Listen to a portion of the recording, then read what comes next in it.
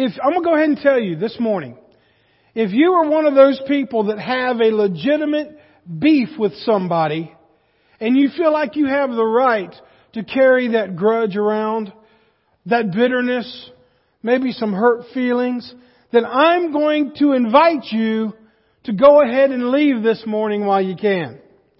Because it's hard for me to walk this morning because my toes have been stepped on all week long. And I promise you though, if you stick it out and if you listen with an open mind, you will see something this morning. You will see Jesus' love for you. That love that will draw you to Him and also allow you to see others as Jesus sees you. Because you see, someone in here today, in this room, is in need of a little grace under pressure. And I've heard from many of you, and I agree myself, that our recognition of the Advent services during our December worship time served to give us all a greater appreciation for the birth of Christ. Wasn't it great to see the families and the different generations and the devotional and all of these things that went in together to make this Christmas special? It was truly special for me. It helped us to cut through a lot of the noise of Christmas and to focus on why He came and also how He came and for who He came. Yes, He came for the glory of God in need of God's children who needed a Savior. And so He is coming again and we must be ready. And in preparation for His return, we must return to our journey through the book of John. So today we see two guys with good intentions. One of them has got really good intentions and the other one thinks they are, but honestly he is just out to serve himself. And they are intercepted on a direct collision course with Jesus. Specifically, we're going to look at Judas and Peter today. Two men who claim to be devoted to Jesus, and while under pressure, they caved.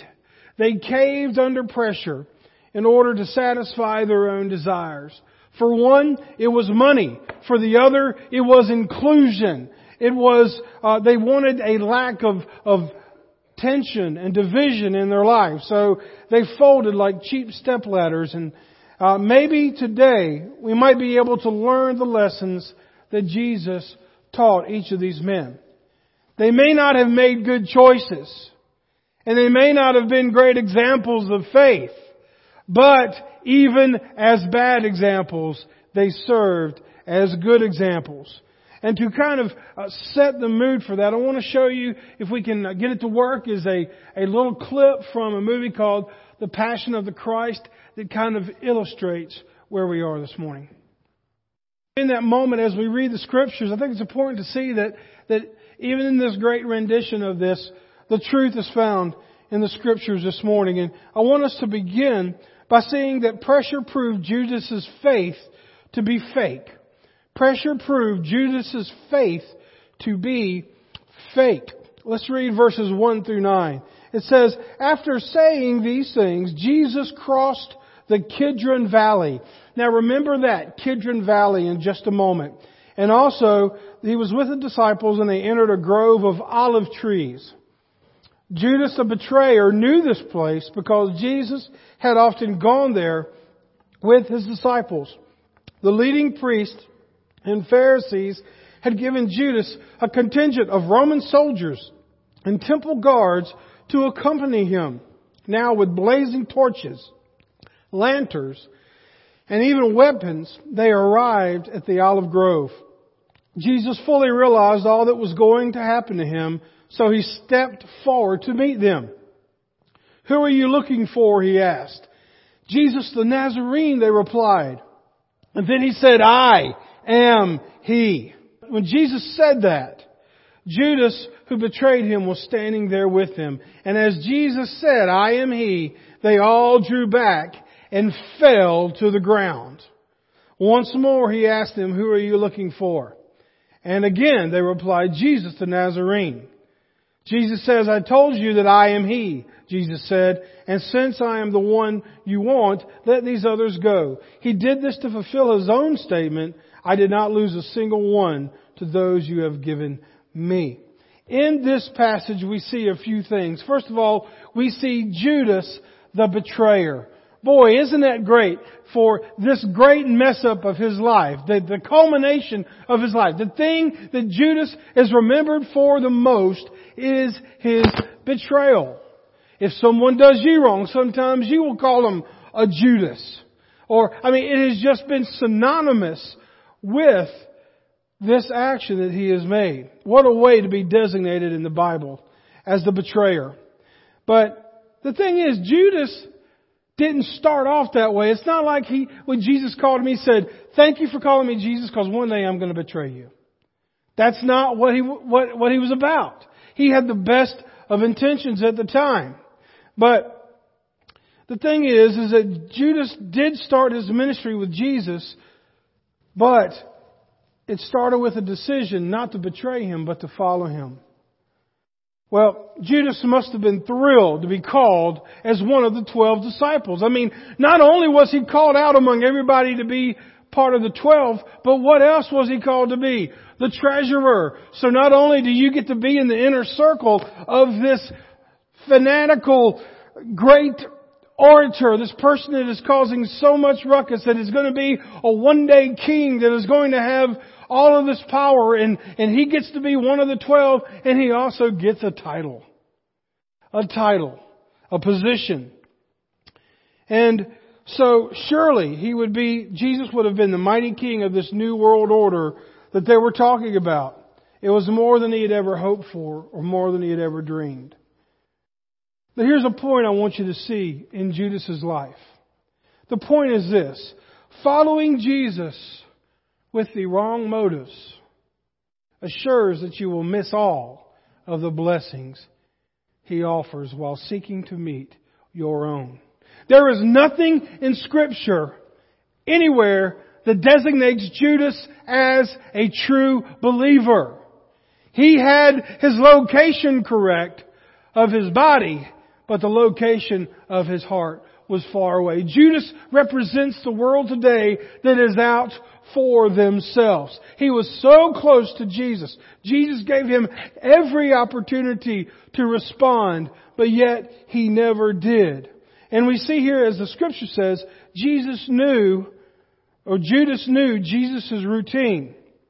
Judas knew that Jesus and disciples would often pray. That was their habit. What a great habit to have, right? And I ask you to notice in your Scriptures, it says that they were at the Kidron Valley. Just to give you a little bit of perspective, in this valley, the waters there were known to be dusky, dirty, and dark. And the reason is because the runoff from all of the sacrifices in the temple would go to this stream and in this valley. That's where all the blood went. Isn't it amazing that in the Garden of Gethsemane, at the Kidron Valley, many scholars believe that near the end times, this is where most everybody's going to be raised from the dead from. You can see that in Genesis. But we see that the Kidron Valley is stained with the blood of temple sacrifices. Isn't it ironic that Hebrews 9:22 says, without blood there is no forgiveness of sins? Well, also I told you that he was in the Garden of Gethsemane and there were olive trees there. The term Gethsemane actually means oil press. So I've got a picture for you here. This is a modern day picture of the Garden of Gethsemane, and now it's more of a tourist thing, but that's okay. What they would do is in the olive trees there, they still grow olive trees there. They take those olives and they put them into presses. And they get that wonderful olive oil juice out of it. So, in the Garden of Gethsemane, on this night, we see indication of blood as a sacrifice and pressure. That Jesus was under intense pressure. So much so that he sweat drops of blood. Judas and all of the disciples were under great pressure. But the garden proved as a place of pressure, and that was truly for all who are inside. Folks, when you and I are under pressure, what we really believe is extracted. When we are squeezed, we're like a sponge. Whatever is inside comes out. That's what pressure does. That is what daily life does to us. Daily life squeezes us. And whatever comes out is what is inside. And we will either have faith or we will have something that is fake and that betrays Jesus. I'm not saying that that we are under pressure that we're going to all act like a Sunday school teacher. Okay? I'm not saying that at all. We all have hang-ups. We all have issues. But ultimately, at the end of the day, if our faith is there, it will be shown to others and eventually to ourselves. But Jesus did not know Jesus. He did not know Jesus' heart, and He did not know Jesus' mission. How do you know that? Well, first of all, if you go back and you look at that passage, why did Judas feel like he needed to bring Roman centurions and temple police with him to apprehend Jesus? When in Scriptures have you ever seen Jesus use force to protect Himself? Never. He didn't understand Jesus. He didn't understand Jesus' meaning. Number two, they came at night. Folks, they didn't want to be seen. They didn't want all the people that believed in Jesus to cause a riot. And also, as you know, in the book of John, John uses the theme of dark and light a lot. So not only was it under night, but it symbolized the darkness of the sin that was at work in this plan. And they came with blazing torches, lanterns, and weapons.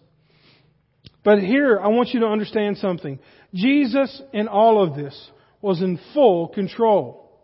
No one took Jesus that night. Jesus willingly gave Himself up. Jesus knew exactly what would happen. We see in Scriptures where He talks in John 13 about this very moment. And we've heard about Judas's kiss. In John's account, the actual kiss is not recorded. You find that in Matthew chapter 26. Verses 48 through 49. Again, it doesn't mean that there's an error, but it shows that Matthew's recount of this has a little bit more detail, a different perspective, but the same truth in both of these. It's not either or, it's putting them both together to get a 3D picture. Jesus could have at any time defended Himself if that were God's plan. So here's the question. Here's the thing to make you go,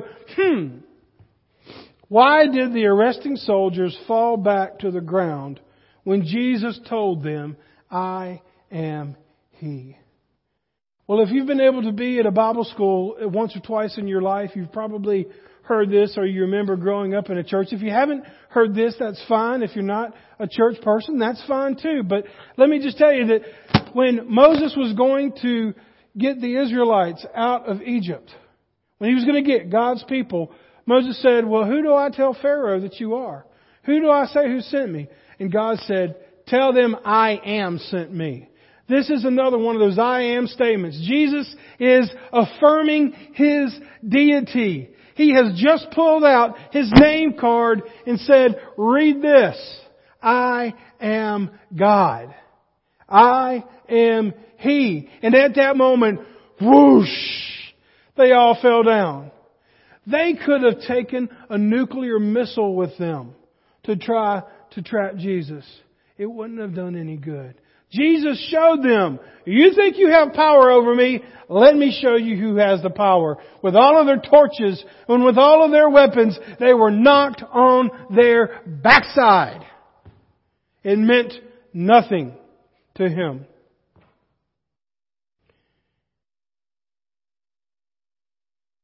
I tell you what, it's sometimes we get a little, as my grandmother would have said, too big for our britches. You ever heard that? Too big for our britches?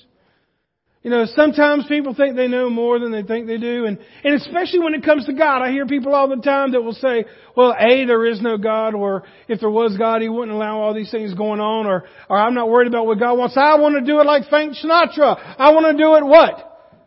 My way. As I was putting this together, I remembered of a tragic story. Some of you may have heard about it or know him, but there's a little series called Star Trek. You ever heard of that? Yeah, it's been on TV a couple of times. But they had just rebooted these new movies of Star Trek, and the actors were younger. It wasn't the original, and it wasn't another spin-off. It was actual Star Trek. And the guy that drives the Star Trek, the Star Trek, the guy that drives the USS Enterprise, his name is Chekhov. And so the guy that played him, his name was Anton Yelchin. And he was at his home. He got out of his SUV to go get his mail or something. I don't know exactly how it went. I just know that for somehow the vehicle came out of gear and it started rolling backwards. So he did what anybody would instinctively do, is he tried to get behind it and push against it to keep it from rolling. Well, he wasn't a very big person and a lot smaller than the SUV. And unfortunately, the SUV kept rolling backwards, pinned him between a wall, and he passed away. And I don't say that to make a mockery of this. I hate that, and I pray for the family in that. But what an illustration of what man in his finite, limited strength tries to do in opposition to God. Folks, you can spend your entire life, every penny, and every ounce of strength fighting God. But in the end, He will always win. Like these soldiers found out, is that in the end, we have no power over Jesus Christ, whether we think we do or not. So if you're pushing against God, I would encourage you to quit before you get run over. Do not be too guilty to understand that there is a force greater than yourself that is at work in this world. Judas chose to oppose the power of Jesus, and he paid the price of that decision. But the spirit of Judas is still alive today. Judas failed under pressure because of his faith. It was never really faith at all. Judas did not have faith.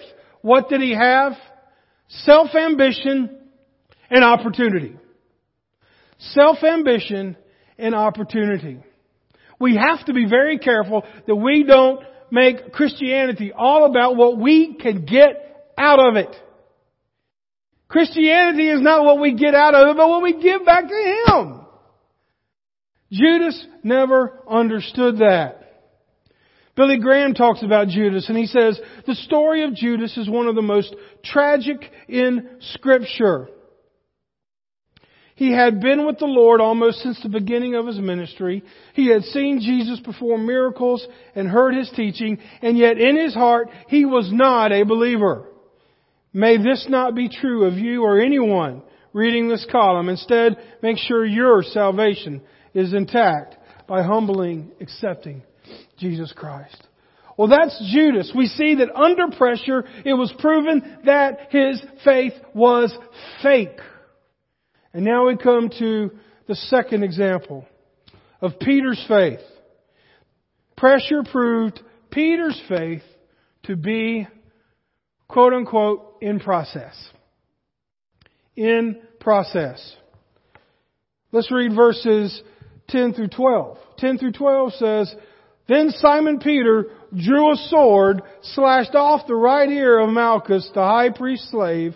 But Jesus said to Peter, Put your sword back into the sheath, his sheath. Shall I not drink from this cup of suffering the Father has given me? Just as Judas and those guards misunderstood Jesus, Peter had the same problem. Why do you say that? Look, I'm not throwing Peter under the bus, but he's one of those guys that did something, then he thought about it. Very impulsive. And so, he just saw Jesus knock everybody on their keisters. Right? So, why does he need Peter to pull out a sword and defend him? Again, he was impulsive, but he thought that his power could do something. Peter's sword, you know what Peter drawing the sword represents? It represents us acting in our will rather than yielding to God's. Some of you, God wants to do something in your life, but you are too busy swinging your own sword. We have to listen. We have to obey. And we have to understand that it's not about our might, but it is about His. Peter was fighting the wrong enemy. Peter was with the wrong motives. Peter's actions resulted in the wrong results. If everything you do messes up on you, you might want to consider what you're doing. Kind of like that person that says they have no friends and everybody's mean to them and all of their friends talk about people. And they go from relationship to relationship to relationship. After about the second or third one, there might be a common factor. Folks, we need to quit worrying about fixing everybody else and work on ourselves. And then we see Peter's first denial in verses 15 through 18. Verses 15 through 18 say, Simon Peter followed Jesus, as did another of his disciples. That other disciple was acquainted with the high priest, so he was allowed to enter into the high priest's courtyard with Jesus. So in other words, it's kind of like the old Wally World quote, sorry, the park's closed, the moose should have told you. Peter could not go into the high priest's lair. But this other disciple, we don't know exactly who it was, but one of the disciples was allowed to. So Peter was left on the fringe outside. And while he was out there, what happened? It says, but Jesus said to Peter, that's the wrong verse. As we go back to verses 15 through 18, it says, that other disciple was acquainted with the high priest, so he was allowed to enter the high priest's courtyard with Jesus. Peter had to stay outside of the gate. Then the disciple who knew the high priest spoke to the woman watching at the gate, and she let Peter in. The woman asked Peter, you're not one of the disciples, are you? No, he said, I'm not. No, he said, I'm not. Because it was cold, the household servants, the guards, had made a charcoal fire. They stood around it, warming themselves, and Peter stood with them, warming himself. So here they are, by the fire. This servant girl looks up to him and says, hey, aren't you with Jesus? Oh, I don't know what you're talking about. And then, not only is that bad, it happens another time. On his second denial. First of all, he should have left that situation if he wasn't going to be effective. But he stays. So the second and third question actually Malchus's relatives. They had seen him in the garden. They had heard about what happened. And they said, are you that guy? Are you with Jesus? And he said, no, a second time. And then he said, no, a third time, to the point to where he was adamant about the fact that I don't know that man. And then all of a sudden, the rooster crowed. Just like Jesus had said. The same one that Peter, the same one that Jesus later calls the rock that he builds his church on. And before that, Jesus had told him, look, dude, you're going to deny me 3 times. Your talk is big, but I know you and I know what's going to happen. And so here we go. We have a faith that has failed him.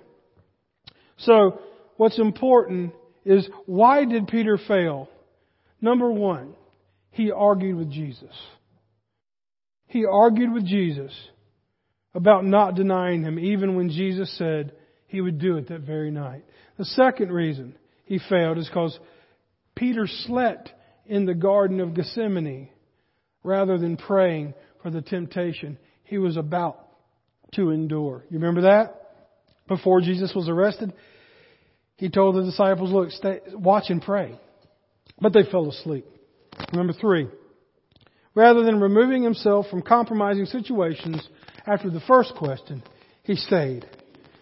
Folks, if you have a sin or temptation that is compromising your faith and testimony for Christ, you must leave it.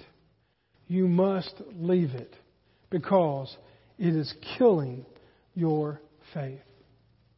If you have a sin or a temptation that is compromising your faith and testimony for Christ, you must leave it, because it is killing your faith. So Jesus was with Peter in his process of faith. Remember, Peter was failing, but he did not fail. You in here have failed Jesus time and time again.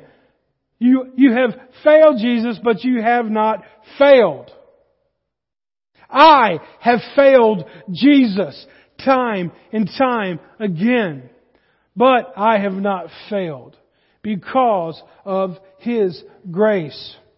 And so we see that Jesus restored Peter for each of the 3 times that he denied Him. And then also, Peter would go on to be an integral part of starting the first church. Folks, he preached a sermon and 3,000 people were saved on the day of Pentecost when we received the Holy Spirit on this earth. So, Jesus will do for you the same that He did for Peter. What is that? Number 1, Jesus protects you from yourself. Jesus' grace protects you from yourself. Number 2, Jesus restores you after your mistakes. I think it is amazing. As you see, the last thing Jesus did before He ascended to heaven was to get His relationship right with Peter. Peter, do you love me? Feed my sheep. Peter, do you love me? Well, Lord, you just asked me that. You know I do. Feed my sheep. 3rd time. Peter, do you love me? Jesus, you know I love you. Then feed my lambs. He restored him for each one, and He will restore you. And then the 3rd thing, Jesus will empower you to do greater things while sharing His gospel story. Quite honestly, the reason that many of you have not grown in your faith is because you decide to be silent rather than bold in your witness for Christ. It doesn't mean that you have to turn into a fanatic, but it does mean that when people ask for a reason for your hope, you are prepared to give them a gospel answer. This is not the K&W cafeteria here. This is not Mama Penn's. When you come into church, it is not for you and I to look at the menu and decide what we want. This is a warehouse. This is a place where forklifts should be going back and forth and product should be going in and out, to where we are working to share the gospel with this community, with this region, and with this world. It's not about what we get. It's about what we do. That is our mission. That is our gospel. But Peter's faith had not failed. It was just processing. It was just processing. Our friend Daryl, we were staying with him a couple of days, and he's very active in a youth group. And so he had some kids over to his house, and his mom made some brownies to give the kids. And so he was telling us about it. He said, man, those kids will eat anything. Look, you have children, you know, if it's halfway cooked and good, they'll eat it, right? So he served his mom's brownies, and she hadn't put it in the oven long enough, so it was still doughy. Still doughy, still mushy. Not a crisp brownie, but kind of like cookie batter, you know? And she said the kids absolutely loved it. It was delicious. Like, can we have some more? Because it was still processing. It wasn't fully baked. Folks, let me tell you something. You think you have failed. You think that you are beyond Jesus' love. But my friend, you are just in the process. And when God looks at you, He sees somebody that is very good. And here's the thing, like I told our Wednesday night crew. If God is working on you in a situation, that means He has His hands on you. And there is no other better place to be than in the hands of our loving God and our Creator. So, if you're in the process, don't get frustrated. It means that being baked into what God wants us to be is what's happening. Also, others will benefit from your growth. Let me ask you this. Have your struggles as a believer in your faith helped others at some time? Has something that you struggled with in the past, or maybe even currently, helped others? And then the follow-up question to that would be, has the struggles of somebody else helped yours? And I would say probably to the answer of both of those questions is yes. So if you're in the process, do not let go. Do not get frustrated, and do not try to do it in your own strength, because having a faith that is in process is not a bad thing. So, under pressure, Judas failed. But under pressure, Peter received Jesus' restoration and forgiveness. And he went on to serve Jesus. So folks, being around Jesus and those who follow Him is no guarantee that you are His disciple. I'm going to tell you what, Jesus could come back and some churches will still be able to have a regular attendance Sunday. The hardest person to reach is not the evil person on the street corner, or the person back in the corner of an old diver bar, or somebody that has been hostile to God. The hardest person to reach is the believer, or actually the non-believer, that sits in a pew week after week after week, saying to themselves that I am saved because I prayed a prayer when I was young, but their life produces no fruit. That is the hardest person to reach. You cannot reach someone who thinks they had already attained what you're offering. Let's be humble. Let's be honest. Let's don't be Judas and fool ourselves into thinking that just because we are around Christian people, we know some Christian music, we know some hymns, we know a few Bible passages, and we act like a good person most of the time that we're going to see heaven. That is no guarantee. The only guarantee to know that you are going to be in heaven is to have a relationship with Jesus Christ where you say, forgive me of my sins, come into my life, make me a new person, and help me to live for you. Help me to bear fruit. Give proof of what you've done on the inside of my life. That is what He calls us to do. He calls us to share the gospel. He calls us to be about missions. He calls us to take care of this world that He's put us in. He has called us to have a faith that is in process, not one that is fake. So, this morning, let me ask you, are you Judas? Or are you Peter? Is your faith fake? Or are you in process? That's only a question you can answer. In just a moment, we are going to take the Lord's Supper. And we cannot take the Lord's Supper in an unclean status. Jesus said plainly that if we take the Lord's Supper and we have sin in our life and a problem with our brother or sister, that we ought to not take it, because we will bring sin upon ourselves by taking the Lord's Supper in an unworthy manner. So I'm going to give you this opportunity. We're going to play a quick invitation.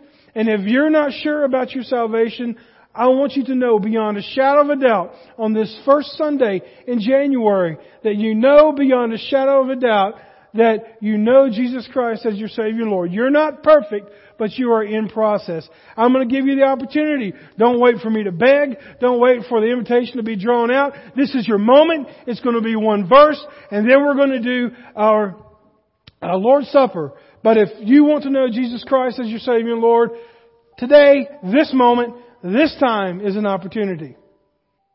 Would you respond? Please stand.